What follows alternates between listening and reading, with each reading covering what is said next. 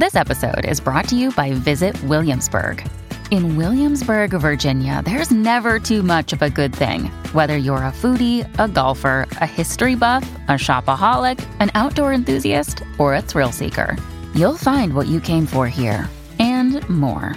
So ask yourself, what is it you want? Discover Williamsburg and plan your trip at visitwilliamsburg.com. This is the Get Booked podcast, a weekly show for personalized reading recommendations. This is episode 15, and we are recording on Tuesday, February 9th. I'm Amanda Nelson, and I'm here with our resident Book Riot Velocireader, Liberty Hardy, who is joining us from her All the Books podcast, filling in for Jen, who is away on a staff director retreat. So thank you for coming and being on my show, Lib.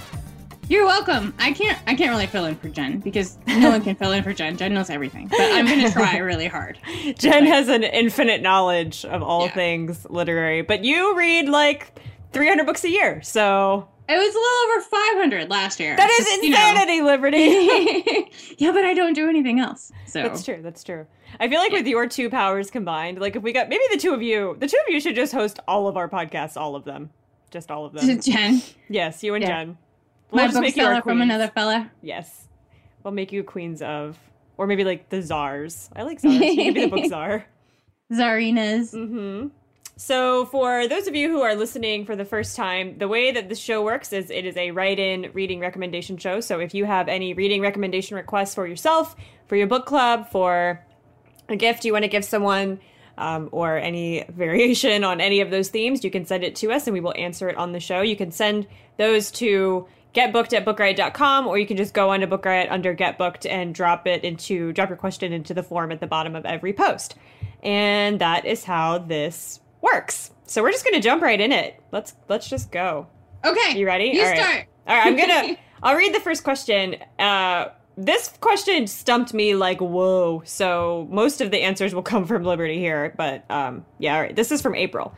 Books for my recently retired husband, who has spent way too much time watching reality TV shows about toothless Alaskans. He has enjoyed The White Cascade, The Great Northern Railway Disaster, and America's Deadliest Avalanche by Gary Christ. He began on my recommendation, but did not finish The Big Burn, Teddy Roosevelt and the Fire That Saved America by Timothy Egan. We're moving to the woods of north central Washington state, so something outdoorsy might fit the bill. And again, that is from April. Thanks for writing in. And I'm going to let Liberty go first because she's got more than me for this one. So. Oh, yeah. I had so many ideas. You were like, only two, but I can never just do two. Well, since I only have one, you can do as many as you want. Well, one book that I absolutely love, which is sort of outdoor disaster. Like, it's horrifying, but it's The Curse of the Narrows, the Halifax disaster of 1917, in which a munition ship blew up in the river and flattened a town. Wow. And then, like, 12 hours later, while they were, like, trying to find all the bodies and find all the survivors and all this, the largest snowstorm that they've ever had fell on top of that disaster. And it's incredible. Like, there's a place in the city of Halifax where they have a monument to Boston because the city of Boston sent people to, like, help them clean up and find everybody. And it's just so amazing. I mean, you just, like, you think you have it rough now, but you don't. If you ever feel like bad for yourself, you should read this book because the things that these people went through were incredible.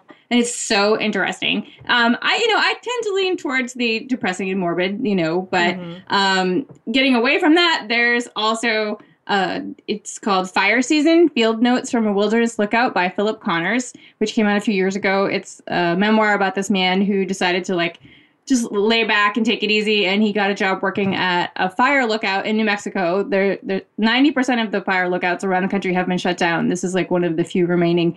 And he went and hung out there and just sort of meditated and took stock of his life and kept a journal. And it's really interesting. It won the National Outdoor Book Award.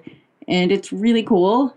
And for fiction, if you like Alaska, there was a great mystery that I read a few years ago called Cold Storage Alaska, which is sort of like Elmore Leonard meets Northern Exposure. So, like, he's like, it's so good. It's like, it's got crime, but it's more like funny and has, like, quirky people that live in the village. It's about a guy whose brother has been in jail for a long time, and he returns to Alaska, and they're certain that he's going to, like, pick up where he left off being a bad guy. and how he's like trying to change and his relationship with his brother and his mother now. And it's really funny, and I loved that. I hope there's another one because it was really good. Now you go. Me go. Okay, so my pick is A Walk in the Woods by Bill Bryson. This is the wrong coast. You're moving to the West Coast, and this takes place on the East Coast. But it's, I think, going to fit every other thing that you're asking for. If he likes reality TV shows about bumbling, haphazard people doing bumbly type things, then this is like right up that alley. Bill Bryson writes memoirs and nonfiction, and he decided on a whim to walk the Appalachian Trail, which is a nature trail that stretches from Georgia to Maine and goes through the Appalachian Mountains. And he decided to do this with a friend of his from school, from his, younger days, who he had not seen in years. And both of them were, I think, in their 60s and out of shape. Neither of them had any hiking experience, really. Bryson had been on day hikes, but had never, hiked for months at a time, of course.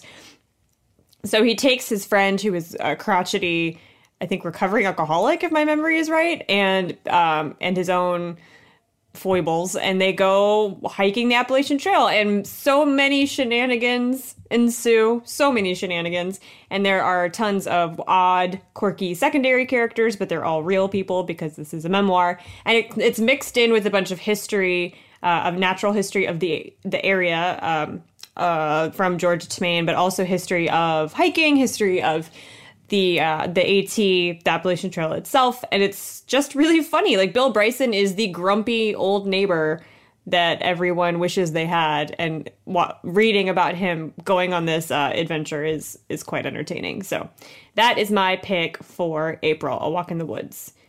Did you watch the movie? I didn't know it was out already. Is it out already? I think so. It's Robert Redford and Nick Nolte. Yes. I think it's out now. I don't know if Nick Nolte's voice is like nails on a chalkboard to me. So I don't know. Okay. I don't know if I could. That like is it? You know what I mean? That like gravelly. Oh, yeah. Most people like that. No. I liked it like a decade ago. His voice a decade ago, but it keeps getting worse, and I can't. Did you watch it? I have not seen it. Yeah. No. I would like to. I think it'd be funny. I like Robert Redford. Absolutely. Yes. Sneakers all the way. All right. You want to read question number 2? I will. Okay. Go to town. Because it's the one that stumped me the most. Yeah. So why not? Okay. A little personal, but I'm looking for honest descriptions of depression in fiction. It's such a hard topic, and while it would seem like they're everywhere, I struggle to see it depicted realistically or in a way that makes me feel less alone than more alone. Since one of the best ones I've read, The Bridge, came from a rec on this site, I thought I would ask. On the flip side, would also gobble up any diverse recs if I love Justin Cronin's Passage trilogy. That's from Olivia. All right, Olivia. You go first. Okay, so my first one for this is a classic, but I think for a reason, and it's The Bell Jar by Sylvia Plath. And the thing, I love this book for so many reasons. If you haven't read it, please do. The first thing that I like about it is that it was one of the first real depictions of female depression in fiction that really kind of, I don't want to say indulged, it let the character indulge in it, but like that lets the character get in it. And it was, and even now, when I read it, I first read it in high school, and so many of the guys in my high school class were like, oh, it's so whiny, it's just like a girl being sad. But then we read Catcher in the Rye, and of course they were like, this is just like truth, man.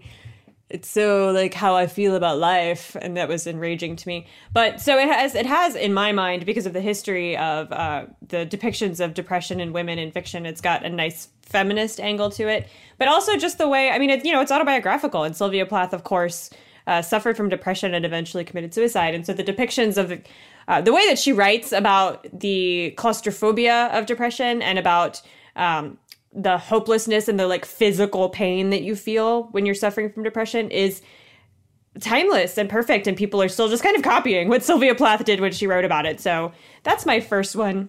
My other pick for this is a YA novel that I guess at this point could be considered a classic of that particular category. It's Perks of Being a Wallflower by Stephen Chbosky. And the difference, I think, here is that the main character, Charlie, in Perks of Being a Wallflower is a teenager. He's not popular, but he's not popular. He's just a shy kid who had this big traumatic thing happen to him, and he's learning to deal with it, and he's got some depression. And it's about this depressed kid dealing with trauma, navigating high school, making friends, having family drama, that kind of thing. His depression is brought on by a trauma, so it's not necessarily like the bell jar where she's born with it and it's maybe genetic or whatever. This is a kid dealing with depression brought on by something outside of his control that isn't necessarily biological. So no matter where your depression comes from or the causes of it or the roots of it, I think you'll relate to both of those characters. Yeah, and that's me. Go, Lib, go. I had a really hard time thinking of any, like my brain just shut down. It stopped. Oh, yeah. It was like depression, like mental illness. I could do better. Like Winter Girls by Laurie Halse Anderson is one of my very favorite books, and I think that's a very realistic look at just any kind of issue that you're having that's not physical. Yeah, I was more on the After the Passage Rex. Okay. I've got nothing. There is an amazing novel called Imagine Me Gone by Adam Hazlitt, which is coming out May 3rd, and it does involve a gentleman who is very depressed, and he gets engaged, and his fiance is trying to decide, does she want to like actually go on this journey with him? Does she want to marry him, or is his depression going to be a problem? And then it kind of jumps ahead to, now they've been married for several years and they have children, and she's dealing with him. It's really, really good. Adam Hazlitt is genius. But other than that, I'm all for like monsters and apocalypse. Well, do that because I don't have any for the passage part of the question. So I took the depression angle. You do the passage angle. And with our powers combined. Yeah. As far as diverse Rex, I was thinking that mostly because of the first story, but there's a great collection called Falling in Love with Hominids by Nayla Hopkinson, which is like after the apocalypse, and there's these kids trying to survive, and there's a bunch of other short stories. She's amazing. Octavia Butler's Parable of the Sower, which is about, God, I read it so long ago. It's about a young woman whose family dies, and she goes like out. It's like after the apocalypse, and she has this special power where like she's an empath sort of, and if people are in pain, she feels their pain. It's fascinating. There's another author called Tananarive Due, who I absolutely love, who writes kind of sci-fi, horror, speculative fiction. She's so good. Oh, it's like if you're looking for, people always say like, oh, they're the next Stephen King. No. Like, if you want to read something very similar to Stephen King, read The Good House by Tananarive Due. It's amazing. And Stephen King, big fan of Justin Cronin, so there you go. Yeah, that's what I have. All right, let's do our sponsor for the show before we move on to the third question. So our third sponsor. No, Amanda, no. Our sponsor for this show is our own Steamy Reading Box, which is a new book box that we've just put together in time for Valentine's Day. And this is the most book riot thing that ever existed. So it's a box of 4 of our favorite sexy books, which includes romance, erotica, fiction, but also nonfiction. Hey. And also some bookish items, book-themed like swag stuff. And the box does not contain any repeats from Quarterly or the older Riot Read subscription. So if you are subscribed to the Quarterly box, either Quarterly box, the young adult one or the adult one, you're not going to get any repeated books or items. And I wasn't involved in like curating the box, but I did help Rebecca, who put it together. She bounced some stuff off me when she was putting it together. So I do know what's in it. It is so good. There's something in this. There's a book in this for everyone. And if you are just a general enjoyer of romance, then or a general enjoyer of erotica, or a general enjoyer of feeling a little warmer in your house because of reasons, then you will enjoy everything in this box. So you can just go to our store.bookriot.com, and there's a header for the Steamy Reading Box. You can click that to order it. And I will leave a link in the show notes. And happy reading. All right. Moving on. Woohoo. Question 3. It's my turn. Okay, this is from Nicole. She says, hey guys, I'm sure you're familiar with Pop Sugar's reading challenges. Well, I tend to find half the fun of them to be figuring out what books I will read for each category, and normally have no problem. This year's challenge includes a category I'm having a hard time with. a book and its prequel. I've read The Hobbit and Lord of the Rings, The Chronicles of Narnia, because The Magician's Nephew counts as a prequel, the Lunar Chronicles, and the Hannibal Lecter series already, and enjoyed all of them. I really like any kind of fiction, but I think I'd like books written by the same author rather than a prequel written years later by someone else, unless they're just really good, in which case I leave it to your judgment. Anyway, I love hearing all your recommendations. Have a great day. Okay, so that's from Nicole. So you want to go first? Well, I only have one. Okay. But it's a really, really, really big book, and so is the prequels, so I thought maybe I'd pick that. But it's one of the best books I've ever read. It's Lonesome Dove by Larry McMurtry, which is so scary because it's huge. It's like 800 pages or something like that. Yes. It's enormous. And so I put off reading it for so long, but it's really one of the best books I've ever read. A couple of my friends just read it and they were like, this is the best book I've ever read. I'm like, I know. It's a Western, and it's about these two ex-Texas Rangers who drive cattle up to Canada. And that's basically it, except that a lot of things happen on the way. Gunfights and snakes and bears and, horses getting loose and cattle getting loose. And it's one of the funniest books I've ever read. I did not, Western and funny just don't really go together in my head. Yeah, in no, books. that's weird. And it's one of the funniest books I've ever read. Seriously, I slept with it under my pillow for a week after I finished it because I did not want to let it go. So he wrote prequels about the two main characters after Lonesome Dove came out. The first one being Streets of Laredo, I think it's called, and then Dead Man's Walk, and then Comanche Moon. They're not as good as Lonesome Dove. Not much is, but they're really fun. And if you like Westerns and really fun books, they're great. Like I said, it's huge. So you should just read Lonesome Dove and it should count, just cheat and say, I read, because it's 3 books in one, really. Yeah, for 800 pages, that should really count for more or than one read thing. it backwards, read the last half and then read the first half, and then you could count that as reading the prequel. So. Sure. Okay, so I have 2 for you. My first one is Clariel by Garth Nix, and this is a prequel to his 4-book, or is it 3? I've not read It's 3. them. No. Wow, what? I know. I'm just making sounds. Okay, so it's a 3-book, it's a trilogy. It's the Abhorsen trilogy. The first book is called Sabriel, and then Lyriel and Abhorsen, and then Clariel is the prequel. So this is a series. It's a young adult fantasy series written, I think it's in the 90s, and it is my favorite.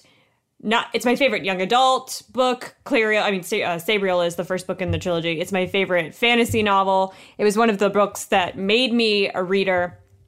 And it's just so amazing. The original book, the first book in the trilogy, Sabriel, is about a girl named Sabriel. She's a teenager. She's going to school in this kind of magical land. And her father is the Abhorsen, which is the, he's not royalty, but he's this very important person in society whose job is to keep the dead down. So this is a magical, fantasy setting where when people or monsters or baddies or magic beings die, they go into death, and there are several layers of, it's very Dante-ish. There are several doors of death that you have to pass through before you get to the final part where you're actually dead. And depending on how powerful or magical a being is or how evil they are, they can sometimes escape death, or they can, from various levels of death, use their powers to, raise zombie hordes and wreak havoc on the land.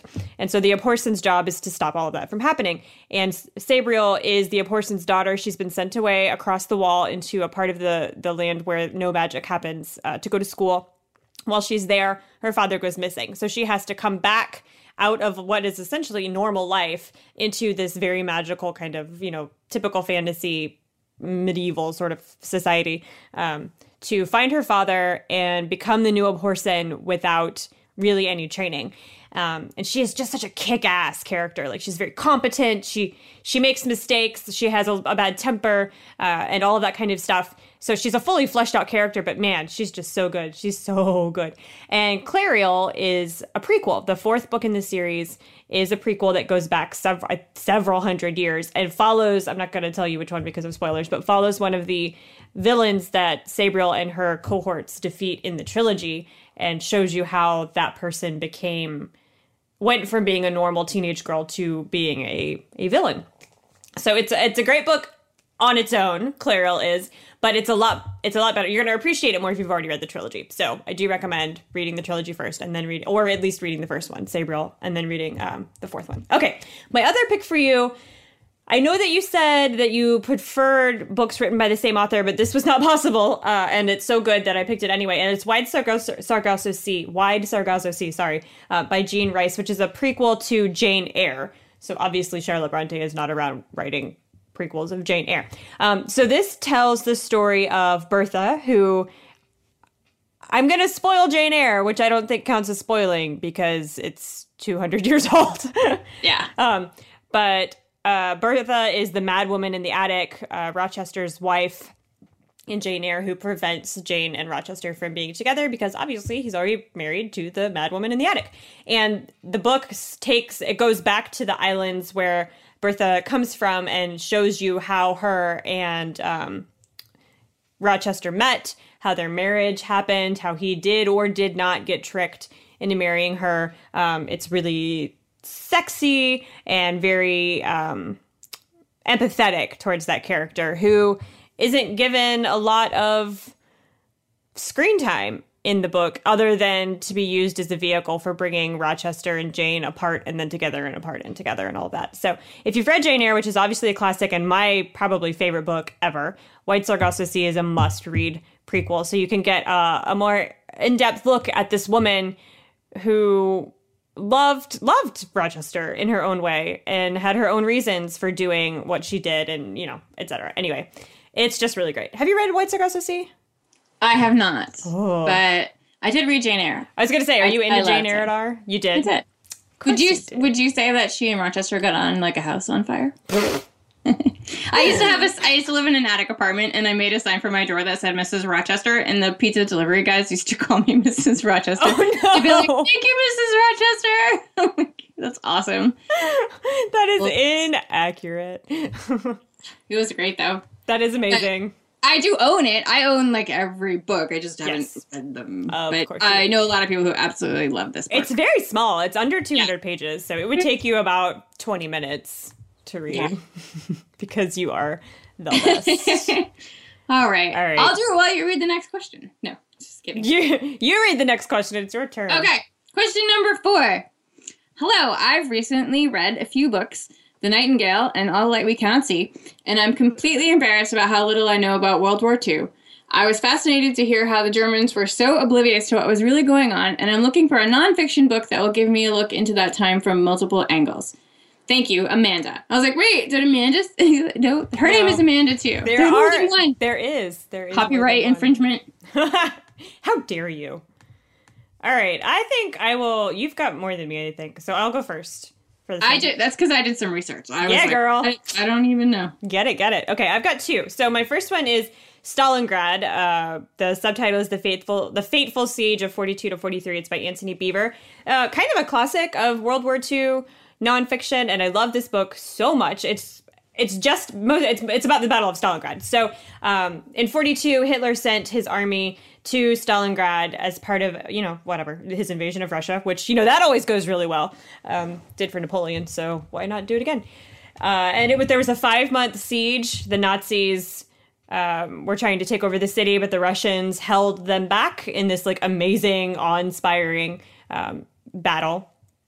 And then in a really surprising reversal, of course, they broke the siege. The Russians broke the siege and encircled and then trapped the Nazis, who then proceeded to starve to death and freeze to death in the Russian winter while the Russians ran around drinking vodka with no coats because that's how awesome they are.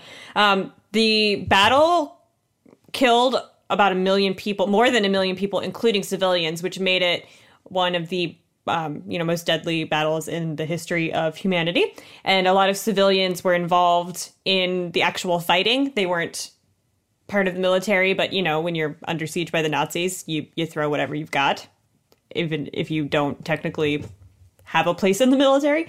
So there's a lot of interviews with survivors, and he goes really deep. Beevor goes really deep into the German and both the German and the Soviet archives, which include some really brutal interrogations of prisoners of war, and especially interrogations of deserters, which were really heartbreaking. And he humanizes both sides, which, it's like in the question that Amanda asked, she's talking about how the Germans were so oblivious to what was really going on. And I think that kind of thing a lot about people in the Nazi army who would then come out and say, well, I had no idea, that we were doing all of these things to the Jews, that we were doing, but like, you're in the army, how could you not know? And whether or not you believe them is a whole nother thing. But anyway, he does manage to kind of get at that a little bit about how the Nazi members of the Nazi military or the German military were, invading an entire city and risking their lives for something that they didn't necessarily fully understand.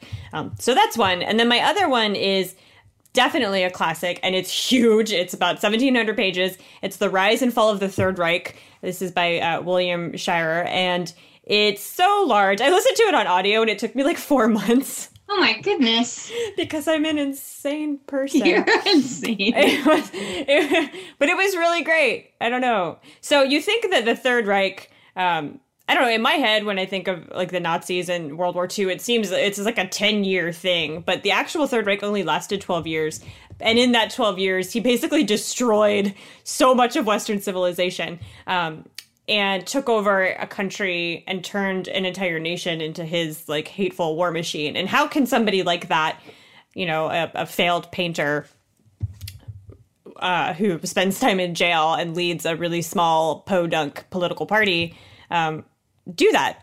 Trick an entire nation into becoming a tool of slaughter and mass destruction. And this is a look at that. So it's how Hitler comes to power, how the Third Reich takes over, how the German people do and don't participate, do and don't cooperate, and then how it eventually falls apart at the end of the war. And of course ends with Hitler's death. So 1,700 pages on the Third Reich. You will get some funny looks reading this in public, I tell you what. But because it's got a giant swastika on the cover, but whatever. It's a history book, it's fine. So those are my picks. Go, Lib, go! Well, the first book I'm going to talk about is one that I've actually read, which was one of the most fascinating memoirs I've ever read. It's called My Grandfather Would Have Shot Me. A Black Woman Discovers Her Family's Nazi Past by Jennifer Teague.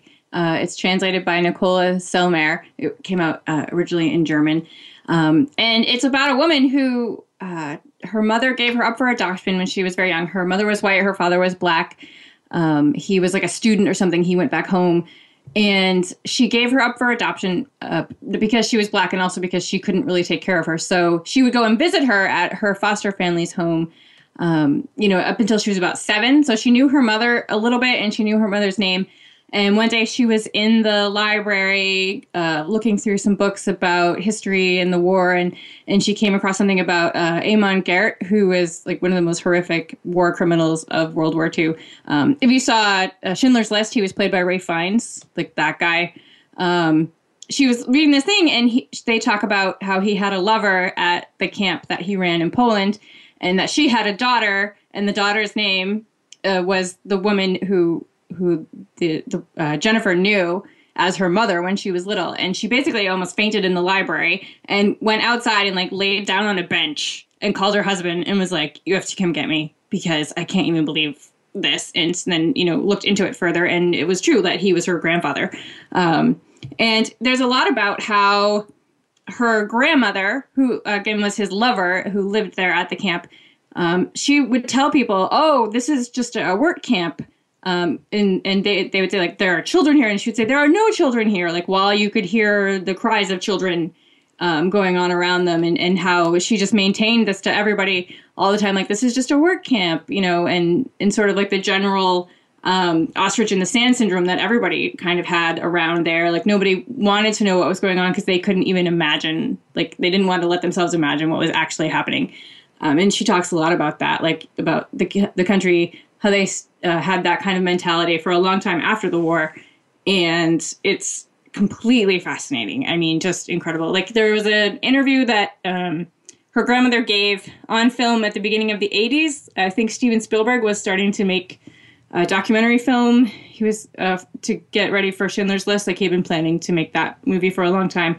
And he interviewed her grandmother, and she still was like, oh, it was just a work camp. And, it was fine, like 40 years later. People just did not want to admit to themselves, what was going on. And that was really the only one I could think of. Like, I haven't read a lot of nonfiction World War II that wasn't just about battle, but I did look up a couple books, and the most popular one seems to be What We Knew: Terror, Mass Murder, and Everyday Life in Nazi Germany by Eric Johnson and Karl-Heinz Ruband. I'm really bad at pronouncing names. Terrible. But it says it was based on some 3,000 interviews of survivors, both Jewish and non-Jewish, who were living in Germany at various times throughout the Third Reich, and sort of how they said that 25% of the people living in Germany that they interviewed said that they had no idea what was going on. They didn't ask questions. They just preferred not to know. And the other book was called The Nazi Seizure of Power: The Experience of a Single German Town, 1922 to 1945, by William Sheridan Allen. And it's about this one specific town called Northeim, Germany, and how, from the description I was reading, basically how you were mentioning, how did this, failed painter, in this little political party grow up to be this big, horrible monster. It's kind of like that, like how he says that it was through hard work and campaigning and sort of door-to-door, talks with people, not through violence. And it was sort of insidious, just kept growing and growing, quietly. And they follow, the party through this town, until the war. So that's what I got.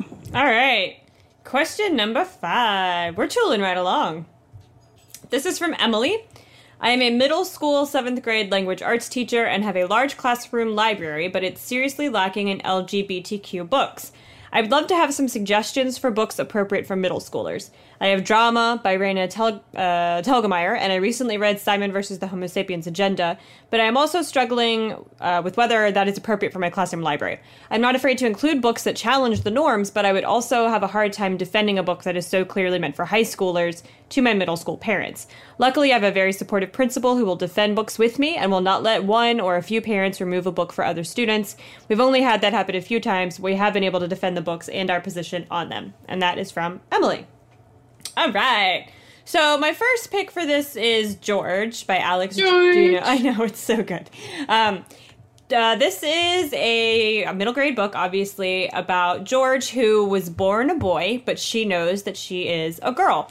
And then in her class, her teacher announces that their class play is going to be Charlotte's Web, and George really, really wants to be cast as the part of Charlotte.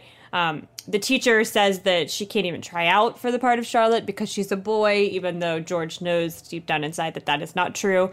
And so with the help, her best friend Kelly helps her come up with a plan to audition for the part of Charlotte in the school play. And also, through the course of the book, George reveals to her mother and brother kind of what's going on in her life, what's going on in her head, about who she really is. So obviously George is a book about a little girl who is trans, and it's one of the only ones that I've ever encountered, and it's relatively new. It just came out last year. So that's a great pick for a school library, I think, for middle grade. And then my other one is one that I haven't read, but that comes very highly recommended. It's Better Nate Than Ever by Tim Federle. And this is a middle grade book that came out in 2013 and won the Stonewall Book Award, or was a nominee of the Stonewall Book Award for children's and young adult literature. And it's about a little boy named Nate who wants to star in a Broadway show or even see a Broadway show, but he lives in a very small town in Pennsylvania where there's not any kind of culture or any opportunity to see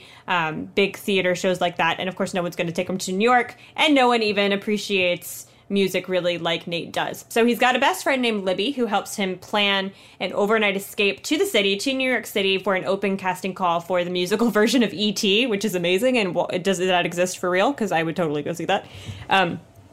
And so Nate decides this is going to be his big break. He's going to go to New York and do the thing and be in the musical and get cast. And so Nate's sexuality is kind of like sideways addressed. Like, the kid is 13, and it's brought up where somebody asks him about his sexuality, and his answer is basically, I don't know yet, I'm still figuring out. But there are other hints in the book that he is gay. And so I think at one point somebody told me somebody asks him why he wants to go to New York, and he says something like, it's a place where two boys can dance together and no one's going to stop them, that kind of thing. So the reviews that I read are interesting because they said it's subtle enough, the discussion of Nate's sexuality in the book, that it'll probably not even be caught by most parents. So if you are worried about parents having a problem with the content, then this is probably a good pick for that. But it is there, and kids are going to read it and notice it. So if you're looking for books that are going to be a comfort, or just so that your LGBTQ kids in your classroom can have some representation, then that's a good pick too. Also, there was a post that we just did on the site that Kelly Jensen put together that was just a roundup of LGBTQ books for middle grade readers. Some of them are out of print, but most of them you can still get. We've got Amazon links in the post, and I will leave a link to the show in the show notes to that one. It's something like a dozen, I think 10 or a dozen books for you. So that is a good resource. And Liberty's turn, go. So we talked about George on the All the Books podcast a few months ago when it came out. And I also had not heard of another book about a trans student for middle grade. And someone pointed me in the direction of a book called Gracefully Grayson by Amy Polanski, which is sort of the same story. I haven't read it yet, but Grayson Sender is a girl on the inside, even though people refer to him as a boy, or refer to her as a boy. She feels like she's stuck in the wrong body, and, she wants to tell people her secret, and very similar to George. And I heard it's also quite delightful. I love George. Kelly, his friend Kelly, or her friend Kelly, is the best. Yes. And her dad is so good. Yeah, it's so funny. I love that book.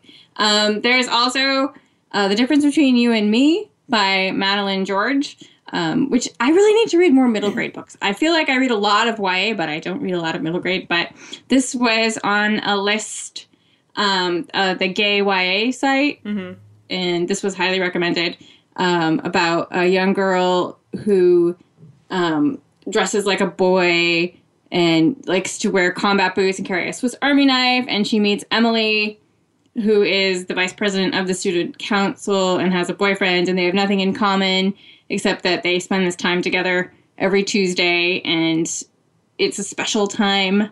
And Jesse wishes that their relationship could be out in the open, but Emily feels like she has too much to lose. So it's like, what are you going to choose? So there's that, which also reminds me of The Miseducation of Cameron Post, which is way not a middle grade book at all. Yeah, but I just love to say that title all the time because I love that book so much. Aristotle and Dante Discover the Secrets of the Universe is also excellent LGBTQIA. Such a good title, not for middle grade, really. No, but it's just so much fun to say. Yes, it is. I just like to say. Tell everybody whenever you can. And the last one is another one that I have not read, but I did a lot of research. I did my homework, and it's called The Misfits by James Howe. And it's about a group of students. One is an overweight boy. One is a very tall, outspoken girl. One is a gay middle schooler. And then one is sort of like the bad kid, and they're friends, and they decide that they're tired of people picking on them all the time and that they're going to fight back. And it's great. And James Howe wrote Bunnicula, one of like the best books ever. That's amazing. Right? So I ordered this from the library because I was like, I have to read this. I had not even heard of it. But it gets high marks and sounds incredible. So I hope that's helpful. All right. I hope my lack of knowledge is sort of offset by research. I don't know. Girl, you don't have a lack of knowledge. You got this. You got it. I'm so nervous. You're not. But you're a velociraptor. You know all things. All right. Last question we've got right here. You want to read it? I will read it. All right. Go to town. Okay. I'm an avid reader and spend a lot of my free time reading or listening to books while I do other activities. Starting in January, I'll be working on a master's degree part-time while working full-time. I'm already worried how this will affect my reading life, but I think listening to short stories will be an awesome way to fit in what I can when I have time. Could you give me some short story recs? I've read The Other Language by Francesca Marciano and The Girl in the Flammable Skirt by Amy Bender, and love them both. Favorite genres include fiction and historical fiction, but I'm totally willing to branch out to other genres. Thanks so much. And that is from Anna. All right, Anna. I've got 3. You've got 3 as well. So we're good. Okay. So my first pick for you is Arvida by, I don't know if I'm saying that right. Arvida by Samuel Archibald, Arvida. This is probably one of my favorite books that I read this year. Even though it's only February, it'll still probably be one of my favorite books of the year. It was first published, I think, in 2011, but it just came out last year. Excuse me. It just came out translated from French last year. It's about Arvida, which is a model town that was designed in Quebec, way in the north of Quebec by an American industrialist. And each story is set in this town, and it's a portrait, basically, of this really rural, cold, wild town in Quebec. Not even town, really, just collection of people surviving the cold, I think is probably what I would call it. And every story is just a gut punch. Like, it's really brutal. There's a lot of like hunting and wild animals. There's some sexual abuse, ritual, mutilation. It's a dark collection, but it's very much like, I tweeted something about it. I don't remember my exact words, but it was like, this is Cormac McCarthy. If Cormac McCarthy and Jack London had a love child that wrote short stories, that would be this. And that's what it is. So if you are all interested in Cormac McCarthy or Jack London, or what a love child between the two of them would look like in book form, then that's what you should read. Arvida by Samuel Archibald. Okay. My second selection for this was Diving Bells by Lucy Wood, which I've talked about on this show before, and it is also one of my favorite collections of short stories. And I feel like if you like Amy Bender, then you will enjoy Lucy Wood. So in the title short story, Diving Bells, is about husbands who are strayed into the sea by like mermaids, can be fetched back by women who go in, like they just, by this company that provides a diving bell for women to go in. And then the diving bell, of course, goes to the bottom of the ocean, and they can get their straying husbands back and pay money for it. And every story is a little bit like that. Like you get something in real life that happens in real life, like women trying to deal with infidelity. And then it's twisted in like a very slightly folk-tale-ish, mythological, fantasy, magical realism kind of way. Like there's a nursing home for retiring monsters kind of stuff. There's a woman who's turning to stone, a house that's filling up with water. Like everything is just slightly weird and slightly dark.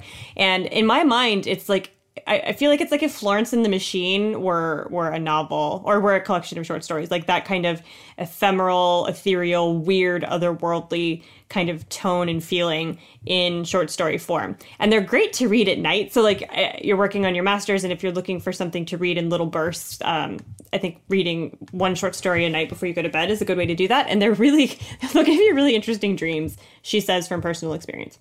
Okay, my last pick for you is Almost Famous Women, which is a collection of short stories by Megan Mayhew Bergman.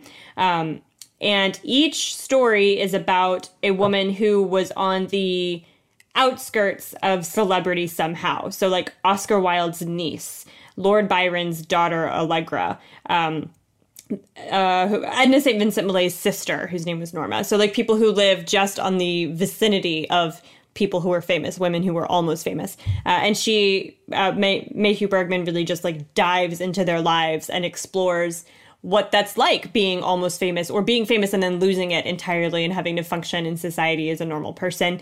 And it really just gives voices to women whose history has kind of forgotten, who we definitely should not have. So I really, really loved this collection of short stories. It's kind of heartbreaking and feministy in like this really refreshing and great way.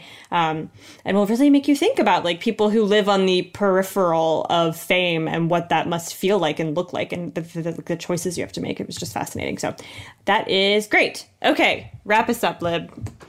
Well, my first pick is called All Aunt Hagar's Children. It's a collection of stories by Edward P. Jones. I had a hard time because every short story collection I was thinking of, I was like, yeah, it's not an audio. Oh, this one, oh, it's not an audio. So I had to do a little searching. So I think I ended up on this collection because his first collection, Lost in the City, was not an audio, but I could be lying now. I don't know. There are lots of characters in this collection that are from Lost in the City, but you don't need to know that to enjoy these stories.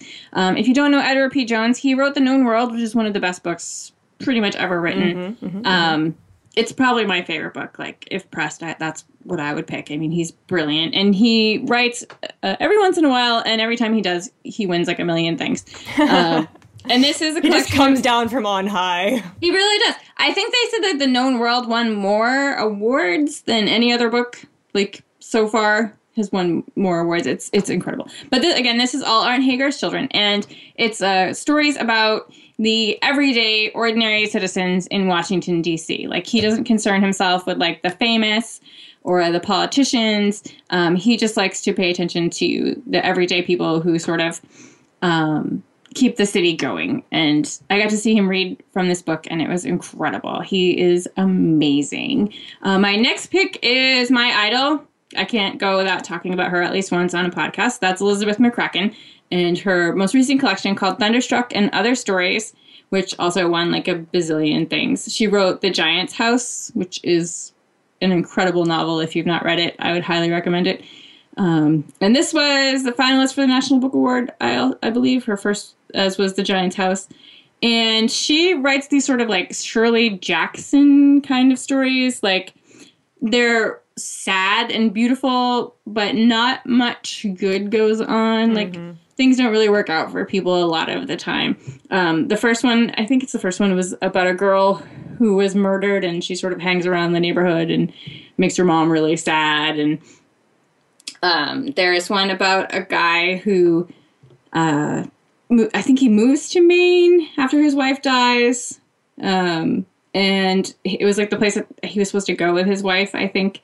I'm trying to remember them all now in my head, and it's not working. Elizabeth McCracken is a genius. Like, she's an absolute genius. Like, so that's not like straight fiction. It's a little more speculative. And then if you want to get even weirder, because I love getting weirder, there is the queen of weird, and that is Kelly Link. Yes. Oh, she's so good.